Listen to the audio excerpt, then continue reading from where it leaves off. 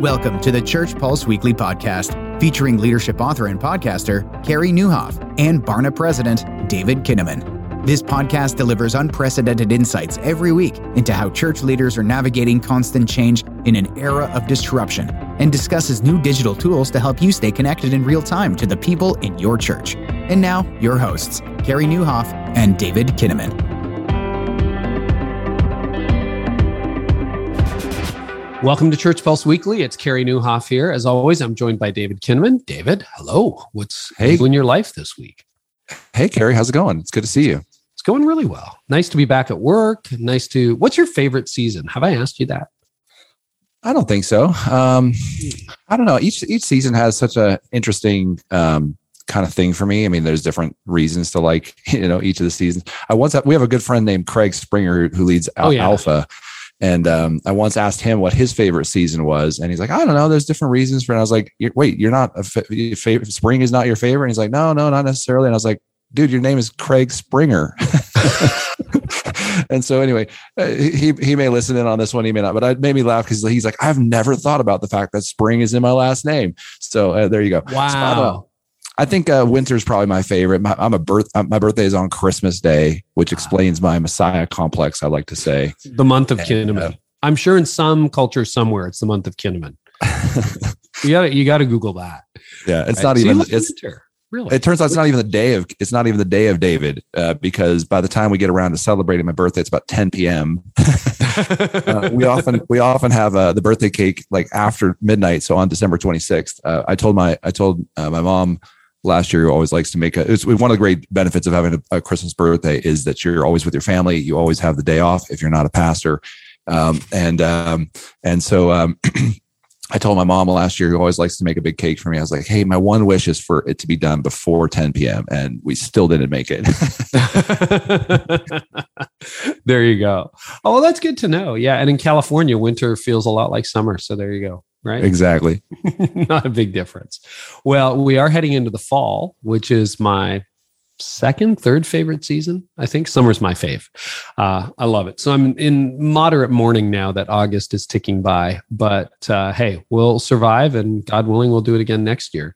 But that means like volunteers and this, I don't know what you think about this, David. Feel free to disagree, but I think this fall will be the real test of the system. I know we got Delta surging, et cetera, a lot of uncertainty, but it almost feels like the season where this is the closest to normal we've had in a couple of years. And so it's like the waiting period isn't entirely done, but it is largely finished. And it will be an interesting thing to see what happens this fall. Agree or disagree? I agree with that. I think it's going to be like a modified, back to normal way of life. So, schools are opening up, for in my family with my son who's a senior and my daughter who's going to be like a junior in college. And, it's like everyone's sort of back into that, almost ready back for school.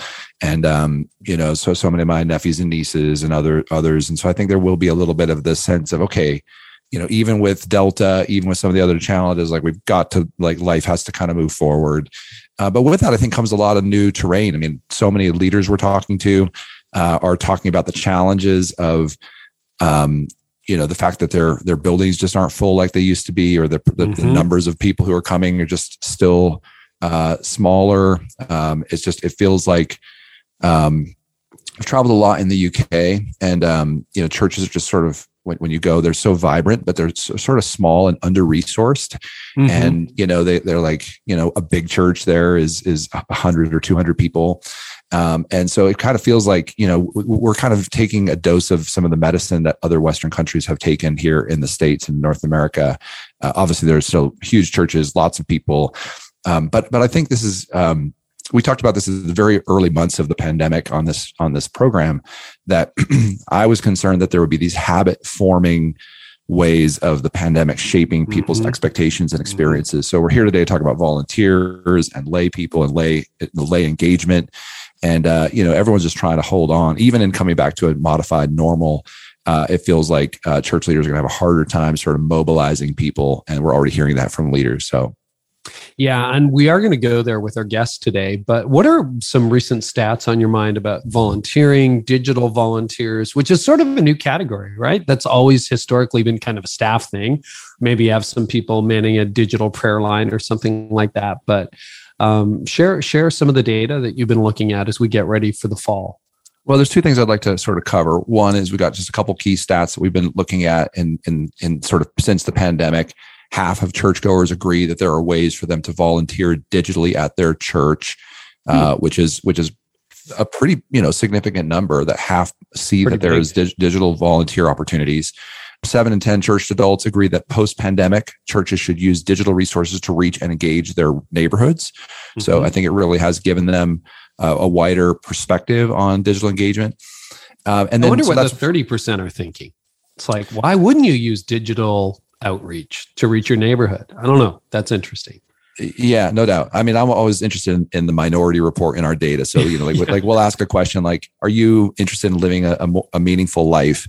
And, you get like 76% who say yes. And you're like, what in the world are you other quarter of adults thinking? So, because my mind immediately went to what? Are you against billboards? Are you against flyers? Are you against talking to humans? Like why only 7 in 10? But okay. Anyway. Yeah, I mean, I think those are some interesting things to tease out in future research.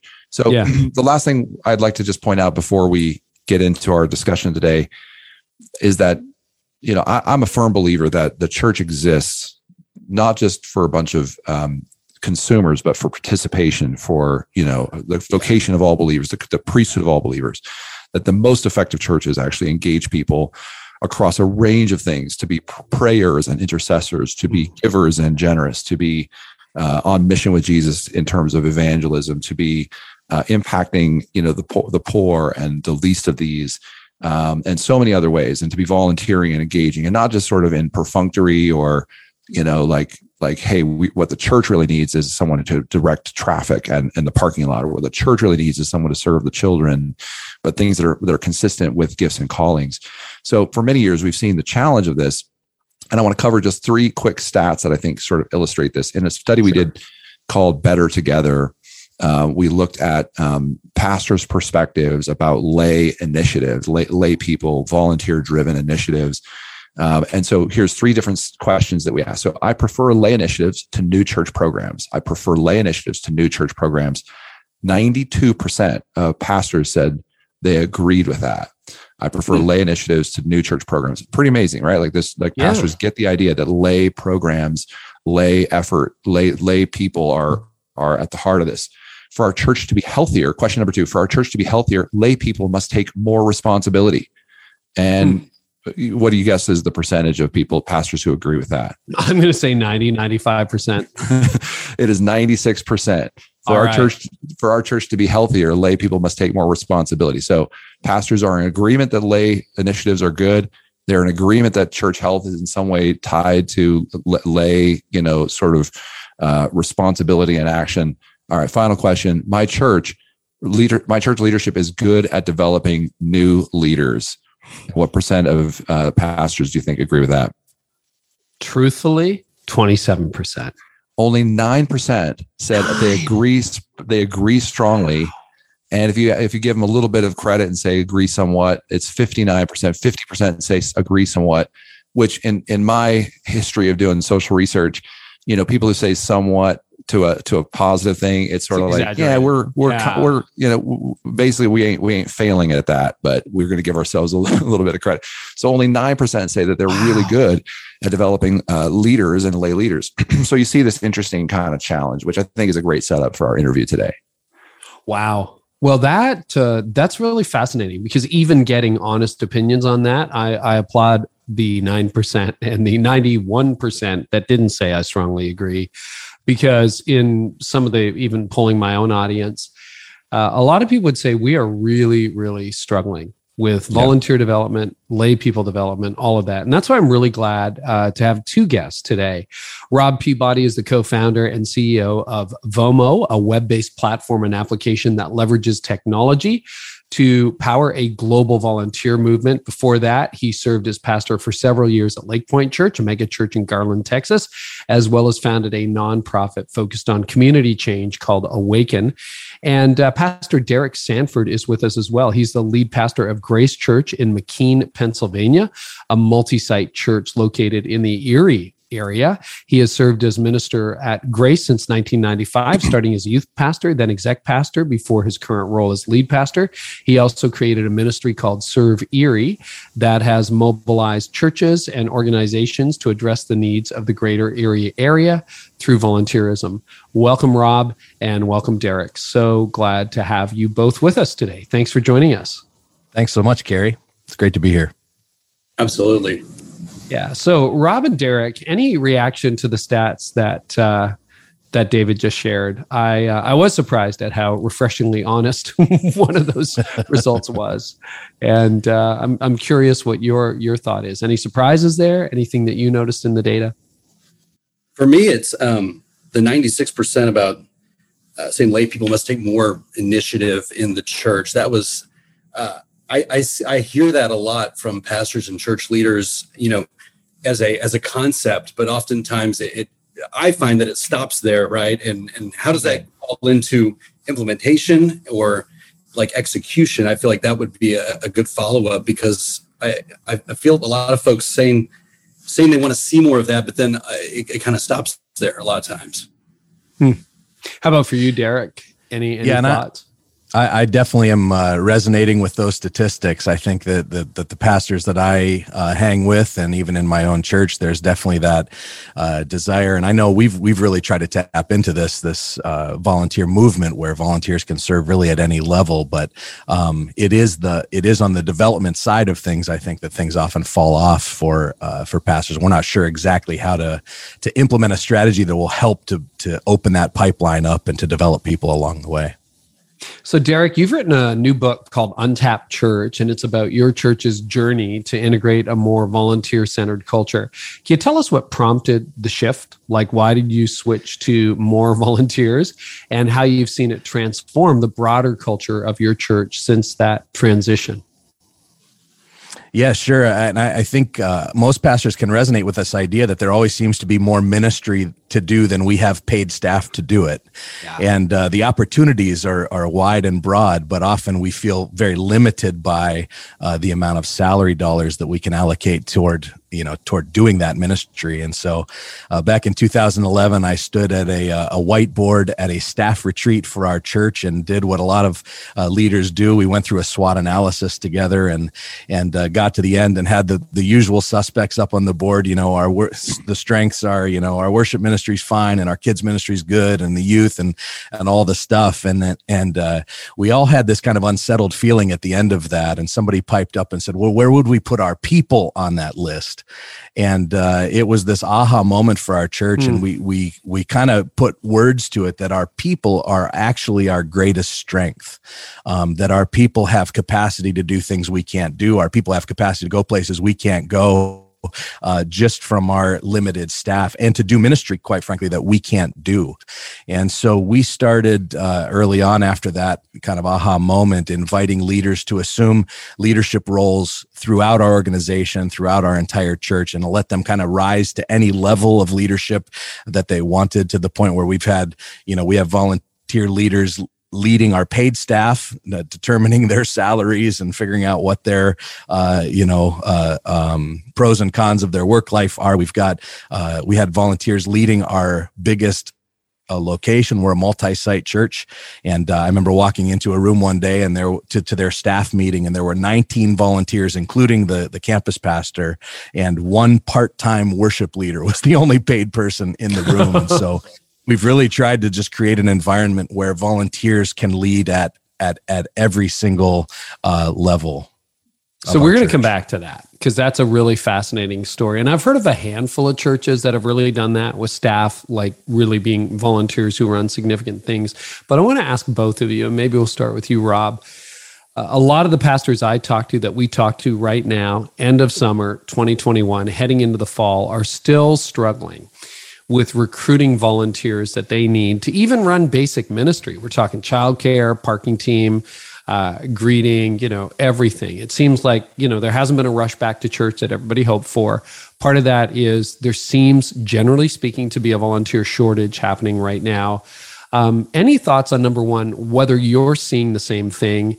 And number two, how to begin to address that? Rob, we'll start with you. I resonate with that. I hear that a lot from a lot of the churches and pastors that we serve, and a lot of nonprofits as well, feeling the same way. What's interesting is we did a thing with FOMO called the Be a Neighbor campaign this past year, and we found through statistical analysis that on a weekly average, we were short 6.5 million volunteers per week across the U.S. And then our churches as well as the nonprofits that we serve.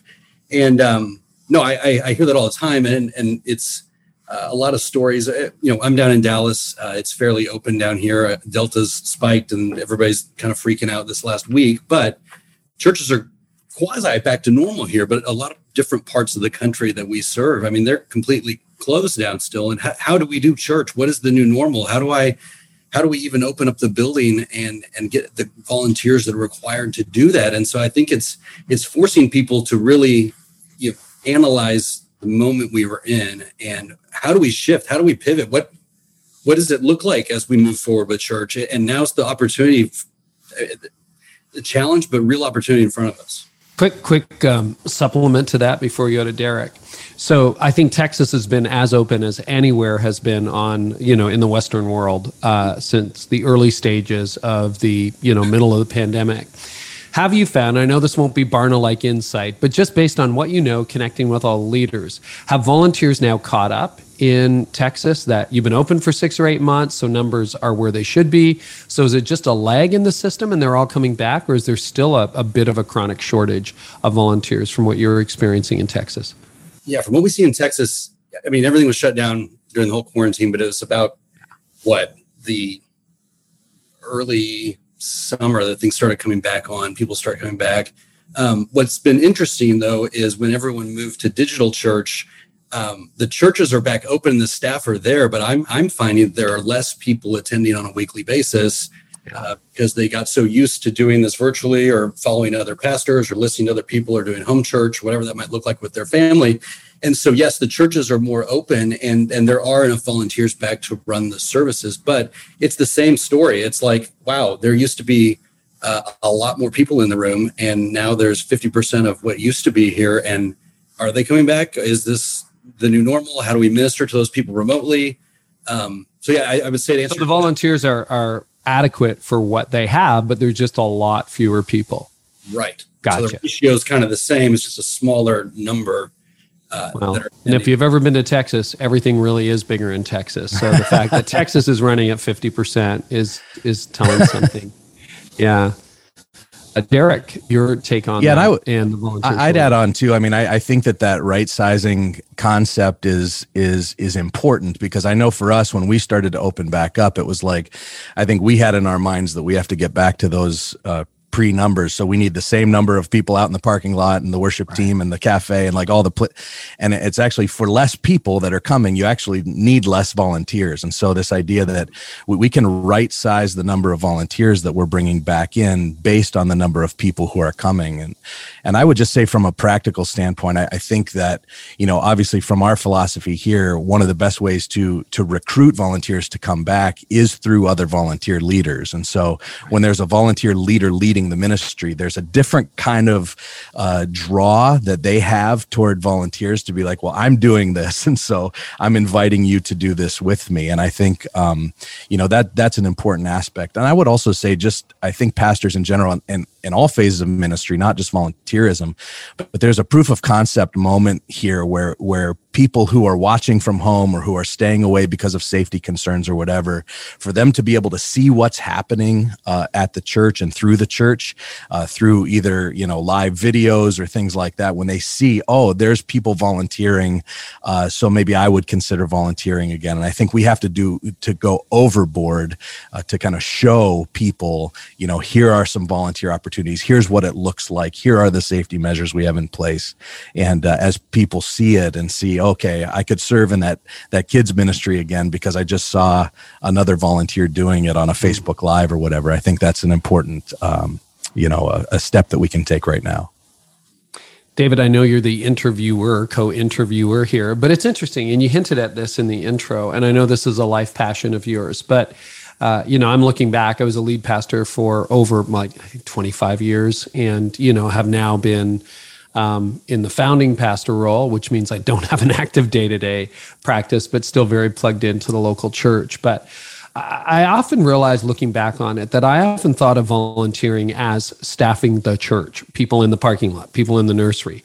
But David, you've had a real passionate commitment to helping people realize their spiritual gifting. And now, having been, mostly in my backyard for the last 15 months, just recently back at church, I'm like, yeah, there's a lot I can do in this neighborhood. There's a lot I can do equipped by the church, but independent of the church. Any questions around that, David, or thoughts you want to add to the mix? Because I think often as a pastor, it's easy to think that all the benefits of volunteering flow to the organization, flow to the church. And I'm not sure that's a biblical paradigm. Yeah, thanks for asking. It's something I am really passionate about. And I think in this moment of great skepticism for the church and stories and more stories coming out around sort of the rise and fall of churches, right? And the rise and fall of different leaders and the challenges of sort of building, sort of empire building, if we could call it that. And so I think the most important thing for us to realize is that people notice whether you're in it and asking them to volunteer because it's serving your purposes as a leader, and it's sort of really self-serving versus enabling, equipping, empowering, helping people identify their deeper calling. Now, listen, there's a whole part of today's moment where people need to be called to sacrificial, sort of giving up something of themselves to be a part of the body. It's not just, sort of a community outreach club where we all try to just put our best foot forward and look our best in doing so. And as such, serving the kids, if you don't feel called to that, might be the best thing for you. But I think millennials, Gen Z, they're going to see through those things that are really about us building our own work and our own empire and our own sense of what it, sort of, if you're asked to be on the board and you're a lawyer, or you're asked to be on the board because you're, wealthy. There's a real skepticism right now in the water about how people are being asked to do what. And I'm just a firm believer that there is a powerful vision of the church of the future. And some churches are doing some of this, that it is these, co-missional circles of influence that the church really is equipping people to understand who they are in Christ, what they're created to do, a masterpiece in Christ Jesus. And that, it's not just about trying to have platform ministry. I mean, we still have such a powerful sacred secular divide that the most important work happens if you're called into professional ministry. So I'm just a believer that, for us to regain credibility with millennials and Gen Z, the church is going to have a very authentic and very hard for us really to grapple with, because most leaders really do. And the bigger the church, the more you need the fresh fuel of volunteers to make that work. So I think that's another challenge is for bigger churches, especially, is you're actually you've got to have more fuel to feed that fire of growing a vibrant, especially weekend worship service and all that's required there. Again, volunteering is good. Picking up chairs, cleaning up trash, doing things that are not recognized. I think there's a whole theology of volunteering that we need, but it's very important that we have this kind of vocational and calling reformation in how we think about the priesthood of all believers and the role of local churches in equipping and empowering people to do that. Really appreciate that framework, David. Derek, any thoughts on that? And Rob, do you think that this could be under the declining volunteer rates and the struggle for volunteers, particularly among, I think you're right. I think there's a bit of a generational divide.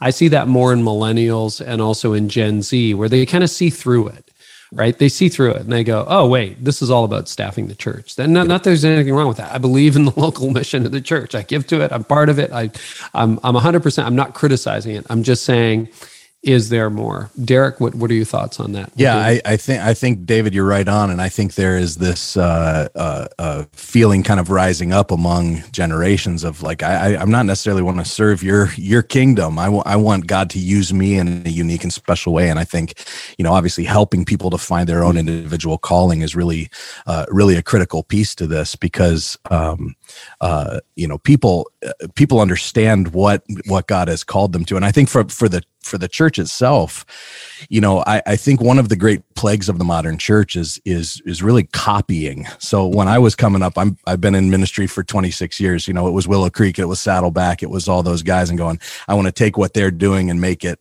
bring it to my community. And today it might be Hillsong or Elevation or VOUS Church or whatever, and people are copying. And I think one of the things about identifying and unleashing volunteers to do their thing is it gives each church a unique thumbprint, because if you're investing in volunteers and helping people to find their localized calling, it's going to help your church to have a localized impact, because they're not aware of what's going on at Elevation and all these places. They just want to do what God has called them to do. And so whether that's a local school down the street that they feel called to, or a city block that is particularly struggling, that they feel God's calling them to. And I believe by kind of raising up volunteers and helping them to find their calling, it actually gives each local church a local thumbprint that keeps us from copying other churches.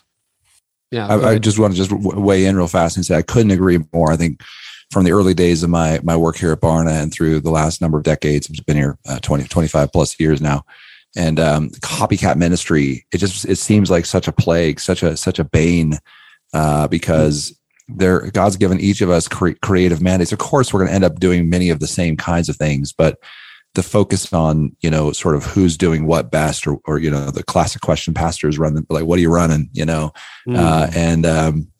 then what are you doing? And it's okay. I mean, that's just sort of shop talk is natural, but I do think there's a real need in today's world for real innovative thinking and a real sense of like spirit-led, like, God, what are you calling me to do? And it shows up in the fact that churches have like 20, even smaller or mid-sized churches have 20 plus, sometimes 30, 40 different programs they're running. They're absolutely not capable of running all those things with any kind of excellence or any kind of effectiveness. But they feel like they have to do them because that's what every other church is doing, or, you end up seeing some of these trends. Again, I also think there's some really good side to this idea of, like, in the last 30, 40 years, the Jesus movement and charismatic worship has really, whatever your denominational stream, has really opened up this expressive form of worship, even in Catholic communities and other kind of liturgical formats. So there's some good that can come from, new waves of change in the church, but to the degree that we just end up relying on what others are doing is, I think, a real disadvantage to today's church. Rob, thoughts on that? Anything you want to add to this dialogue? Fascinating. No, absolutely. And I don't know if you can see my face or not, but I was just smiling when David was talking in the beginning, because what he's describing has been my whole life journey. I'm at 26 leading a mega church in Dallas right out of seminary, and it's a campus site of a mega church that becomes a mega church itself. And all of a sudden I inherit a $8 million building and 20 staff, and you're the youngest one. And I have this overwhelming holy discontent that I'm like, gosh, there's got to be more than us just running through the systems and getting more ushers. Like, what are we here for? How can we be, mobilizing the church to be the church outside the walls of the church? And there's a whole long story to it, but it led to meeting the mayor of our city, adopting local Title I schools. I didn't even know what a Title I school was at the time. And then how do you bring people on that journey? For international people and others who are not, what does that mean? Yeah, it's a school where the majority of the population, the families there, are on government subsidy. And gotcha. So thank you.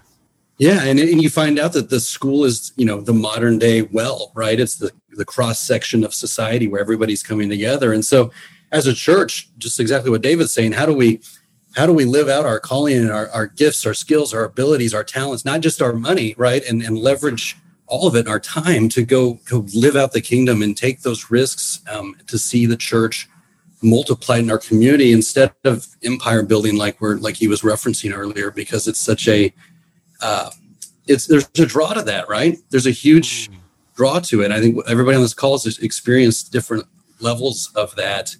And yet I'm not convinced I think God uses that at times, but I'm not convinced that's the best way. It's a machine you end up feeding, right? Which can be interesting. And it has a really good purpose. Like, great stuff is done within the walls of the church, and lots of great stuff is done outside of the church. Rob, you are a bit of an entrepreneur. And a lot of senior pastors have an entrepreneurial leaning, or at least many do, certainly founders do. What have you learned by creative experimentation about engaging volunteers? What are some ways that really, because every church has that, highly capable people sitting in a row somewhere who never do anything. Maybe they give, but they don't serve, they don't invite their friends. What catalyzes the body of Christ? What, in your view, could leaders look to? Because I want to get practical in the final few minutes of this interview. Yeah, you go around the church, take a poll. Everybody knows Great Commandment, Great Commission. I teach the Bible study class. I sing the songs. I know it all. But okay, so then that's great. And then here's Monday through Friday. And how do we implement that? And I found a thing. I end up calling it the ignorance barrier, because I think most people in our churches, if you go tap them on the shoulder or knock on their front door and say, hey, we've got a need down the street, this fence got fallen down by this old widow or whatever, somebody would go and be compelled to action. But the issue is because we don't get practical a lot of times, I have no clue what the needs are in my local community. I don't know what the needs are in my local congregation. I don't know what's going on outside. I'm too busy. I've got rhythms of life and so much noise going on in our entertainment, social media world that I am just ignorant of what the needs are. And so if we can start identifying those and serving those up, and here's what's going on, not only in our church community, but in our society or our culture as a whole, that we could be addressing. And then here are very easy on-ramps for us to actually go do something tangible about it.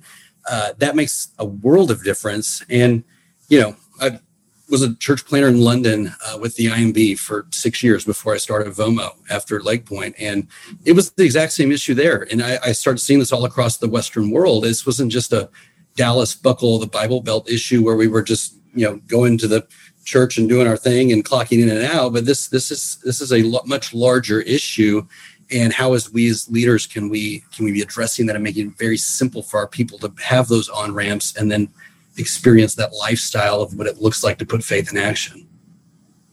Derek, and I don't mean to disparage the organized church. I don't want to call it the institutional church because that has such a negative connotation, but the organized church. I mean, the disorganized church is, I don't think, going to help a whole lot of people. So, but in your church, you've got, like, in some areas, 1/3 paid staff and 2/3 unpaid staff. First of all, is that statistic right? And secondly, how on earth do you get there? Like, that's great. Yeah. So at our staff meetings, they're quarterly now, quarterly staff meetings for our entire staff. We have 2/3 who are unpaid and 1/3 who are paid. And, wow. I know that, it looks like an impossible mountain to climb for some, but I think the biggest barrier that a lot of leaders have to get over, pastors particularly, is just to believe that it's possible. That pastors, I think, have become good at saying no for people. And what we found early on is that we would ask people to do big things, beyond the parking lot, to sit at important tables and make important decisions.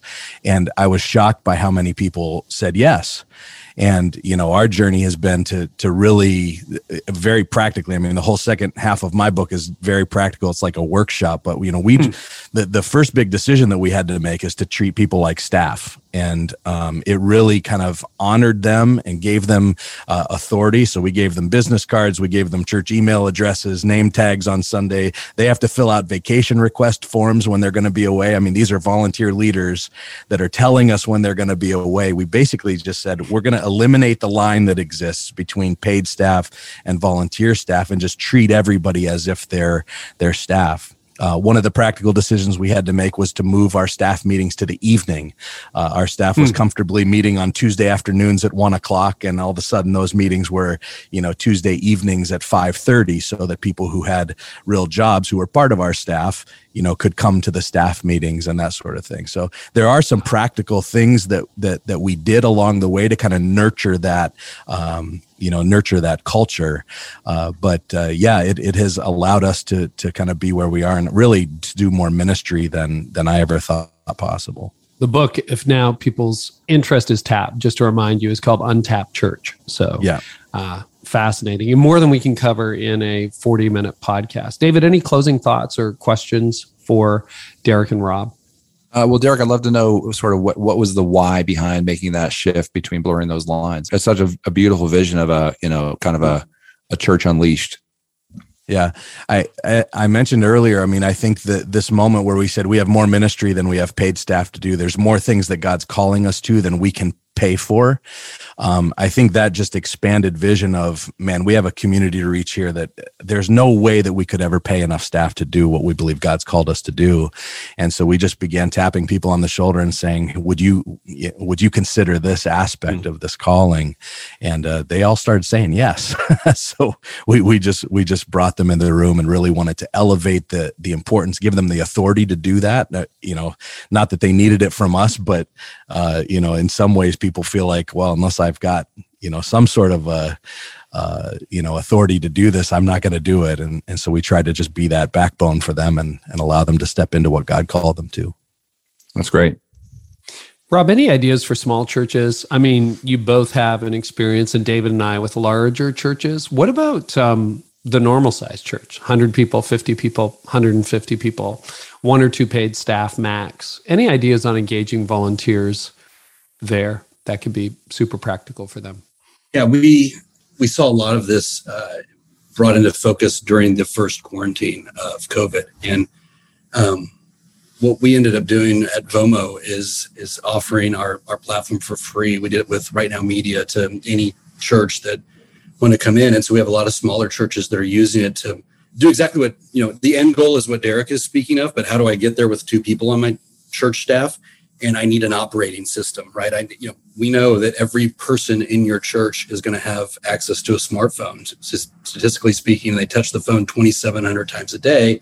So if we can put all the needs and the activation points in the palm of their hand and help them move from becoming consumers to producers, right, in the local church and the local community, that's using technology in a redemptive way. And so a lot of our small churches, that's what they're doing. And then VOMO becomes the operating system of how do we get not only volunteers for the services and the kids ministry, but then how do we activate them in this journey of, the average, normal, everyday person going out and putting action to their faith right where they live, according to their calling. So that's how we've done it through our technology. And we saw a big shift from churches who maybe never had online giving or maybe never had a platform like this or even websites, because now they got to figure out how do we do virtual streaming services. And so that challenge has brought this big opportunity for us. And so we love having the opportunity to serve those churches and say, okay, here's a way to take it to the next level and get the volunteers you need to have your services. Super helpful. I think this addresses the immediate need, which is for a lot of churches, we don't quite have enough volunteers, but it's also an invitation to rethink. What does that even mean? What are we doing? What are we doing in really exploring people's gifts rather than just maybe exploiting them? What are we doing in terms of really equipping people to serve the world, not just the needs of a particular location, et cetera? So Rob, people can get access to VOMO at vomo.org. Is that correct? That's correct. Or they can download it in the App Store. Okay, great. So it's vomo.org or the App Store. And then the book from Derek is called Untapped Church. Rob Peabody, Derek Sanford, thank you so much for being with us. David, we got something exciting talking about mobilizing people. Barna's got a brand new cohort on activating missions. It's CoLab, a 6-week learning cohort designed to help you figure out how to prepare your church for an impactful missions future. Any quick editorial on that and why you're doing that? Yeah, we're really committed here at Barna to taking research and turning it into action for local church leaders. And in the spring, we ran a couple different collabs, cohort learnings, 6 weeks, and really powerful insights. Several hundred churches in each of these collabs, but lots of at-home work, sort of facilitation, deep learning, reading, sort of taking the stats and turning them into action. So in this case, we're talking about global missions. Even coming out of COVID, how do we, sort of think about the broader world? A lot of churches need a holistic strategy for missions. So we're excited to host this upcoming cohort, and you can learn more about it at our website, barna.com. And so, yeah, we're trying to innovate some learning models for church leaders to take some of this research and really turn it into action, as we talked about earlier, sort of not just to copy others, but to actually create your own strategy, your own insights to action framework. So we'd love to have you join us. Well, I love that, David. My guess would be that people who are activated globally would tend to be active locally.